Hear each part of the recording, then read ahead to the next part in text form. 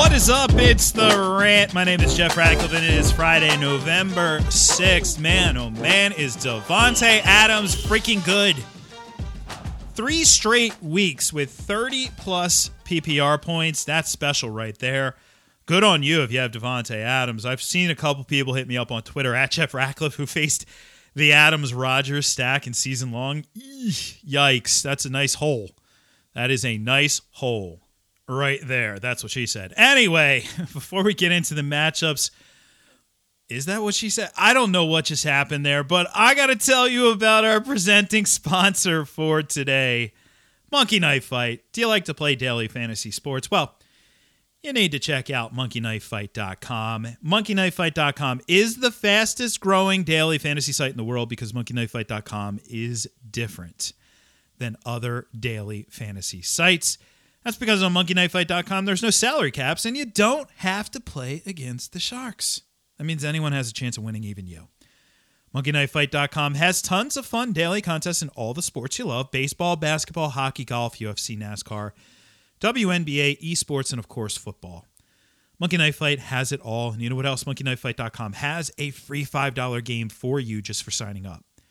And if you use the promo code RANT, R-A-N-T, you'll have your first deposit matched instantly up to $50.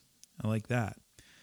With a name like monkeyknifefight.com, you can be pretty certain you know what you're going to be getting when you sign up to play monkeys and knives and fights and sports. Sign up and play today at monkeyknifefight.com. Play to MKF and win. State and age restrictions apply. See site for full terms and restrictions. All right, so let's do it here. Let's dive in, of course. If you want all of this information, you can check out the report over at ftnfantasy.com. Use the promo code RATPACK to get yourself 10% off on a subscription. And if you're on the fence, by the way, if you've been on the fence, I don't know if I should subscribe. Hey, it's week 9 already, Jeff. Well, no. You now get it until week 9 of next year, right? It's a 365-day subscription. It's not like you just get it until the end of the season and that's that.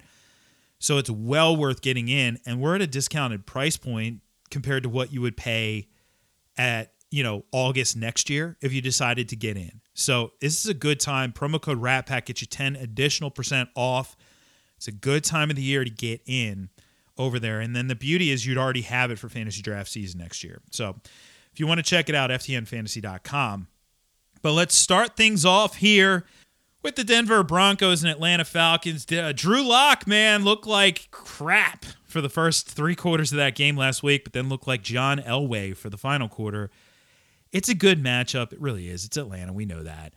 But I'm not going to go too overboard here. I don't think we can use Drew Lock in one quarterback leagues. 2 quarterbacks, sure, roll the dice, but he's just too volatile right now in one quarterback formats, not going that far.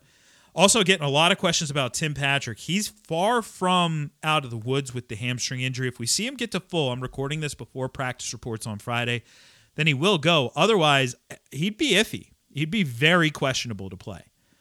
I love this matchup for Noah Fant as well, though. The Falcons are so friendly to opposing tight ends. Number 1 fantasy matchup.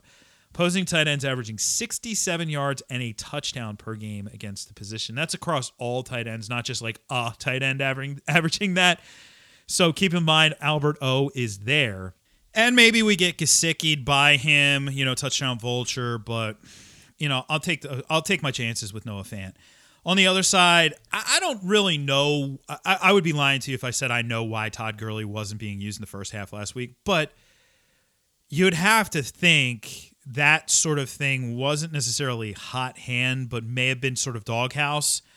I'm not overly concerned, though, because in the second half, he was back to his normal usage. He ends up playing 36 to 70 offensive snaps. That's still 11 more than what Brian Hill saw in that contest. So he's still ahead of Brian Hill. And, this is a weird week where you have a couple running backs on bye. You have a couple running backs sort of coming back to the pack. Todd Gurley is basically a fringe RB1. Even though I don't love this matchup, he's a fringe RB1.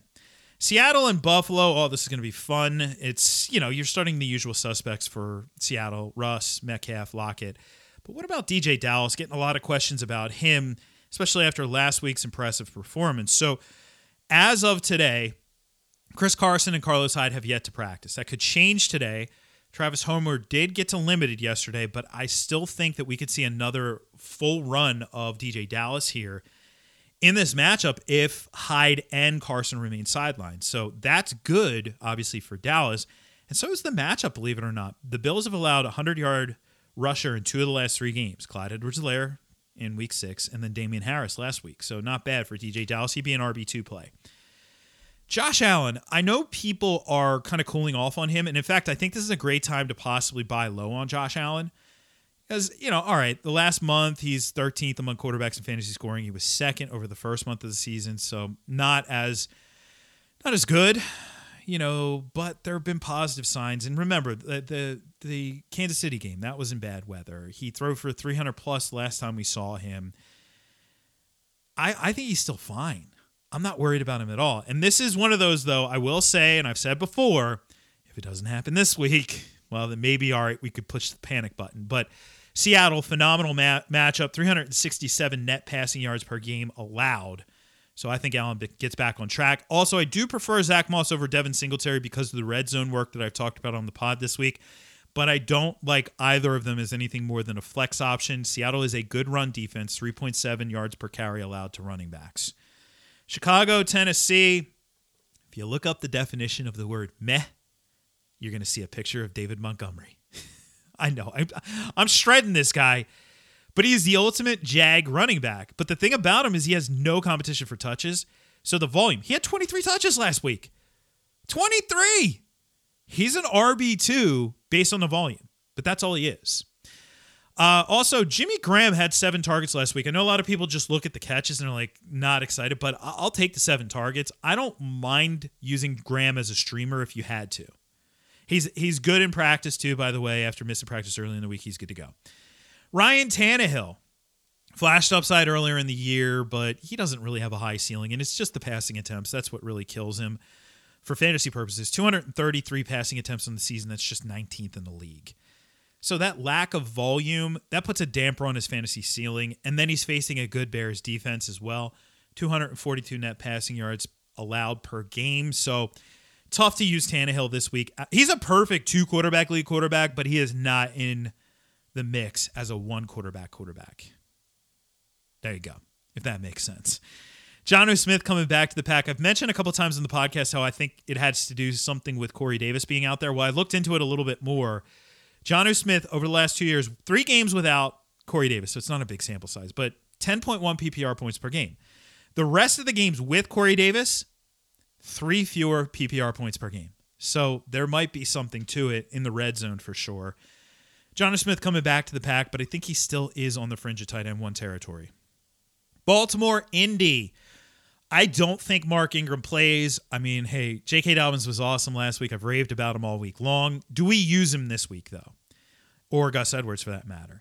And it is a really tough matchup. Indy is very good against the run. 3.3 yards per carry allowed this season to the position.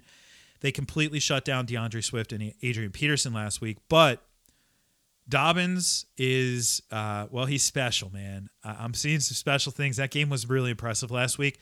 So I think if Ingram doesn't go, I would use Dobbins as an RB2. I would look for reasons to not use Gus Edwards if I could get away with it. I think this is the type of defense that can shut down Gus Edwards. Dobbins, just his ability to create after contact is what makes him so special. On the other side, Jordan Wilkins, Jonathan Taylor, both back full in practice.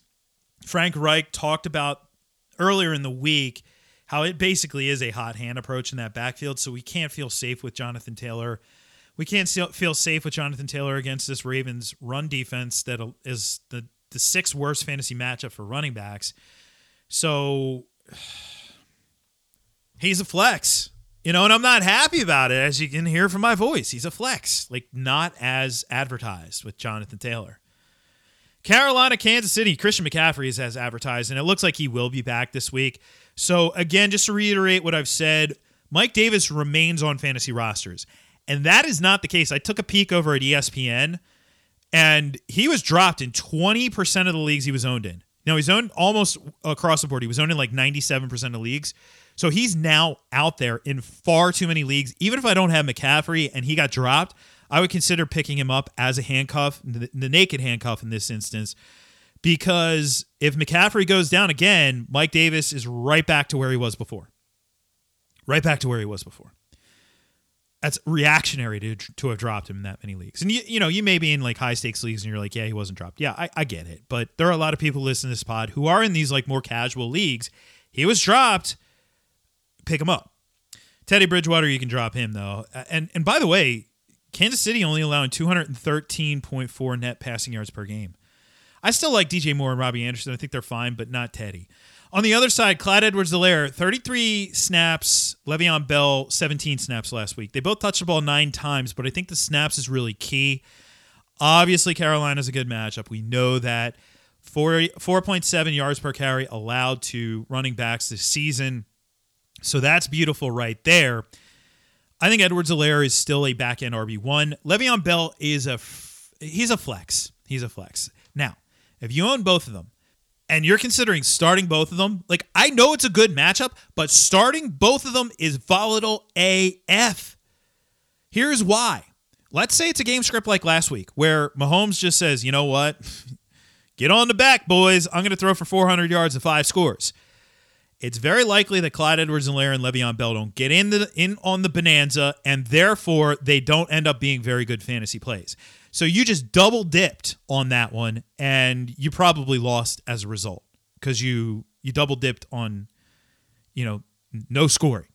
That's in the realm of possibility. That's the reason why I don't want to double dip here. If I have both of them, I'm only playing Clyde Edwards-Helaire. If I have Le'Veon Bell only and I needed a flex, I would consider it. Detroit, Minnesota. So the latest that we have on Matthew Stafford, his wife put on Instagram that this was yesterday, had back-to-back days where everybody in the family was negative. So there's a chance he suits up. There's certainly still the chance that Chase Daniels plays. If Chase Daniels plays, it's a downgrade across the board. I'm still going to use DeAndre Swift as an RB2. I think he gets back on track this week. It's a much better matchup. It's not one of the top matchups on the board, but much better than having to face Indianapolis. Zimmer got his game last week. He's going to get it again. Dalvin Cook's going to go nuts in this one. The Lions are the second best matchup for running backs in fantasy football. 4.5 yards per carry. 1.1 rushing scores surrendered to the position this season. Giddy up, Dalvin Cook. Giants, Washington. Daniel Jones isn't starter caliber this week in one quarterback leagues. Washington's pretty good against the pass. I talked about it on the pod yesterday. They're allowing 206 net passing yards per game to opposing quarterbacks. So that's the lowest in the league. But here's the thing with Daniel Jones. Over the last 3 weeks, he's thrown 5 touchdowns. He's rushed for 186 yards. And not all of it was just that run against Philly, obviously. He's not that bad. He's the number 13 quarterback over that span. I mean, it's a small sample size, but he's not as dreadful as he was earlier in the year. And I'm in two home leagues that are 2 quarterback. He was dropped in both of those leagues, and I picked him up as my 3rd quarterback now. He's got a high ceiling. I think having Sterling Shepard back helps that team immensely because it takes the pressure off of Darius Slayton, because Darius Slayton shouldn't be a number 1. I mean, not that Sterling Shepard should, but it's a 1 and 1A thing, which is a good thing for those guys. I don't mind Daniel Jones going forward. Not this week, but going forward, yes. Antonio Gibson, I love Antonio Gibson. By the way, Devonta Freeman got back into practice, but he's far from a lock to play. Wayne Gallman would be the New York David Montgomery if Freeman doesn't go.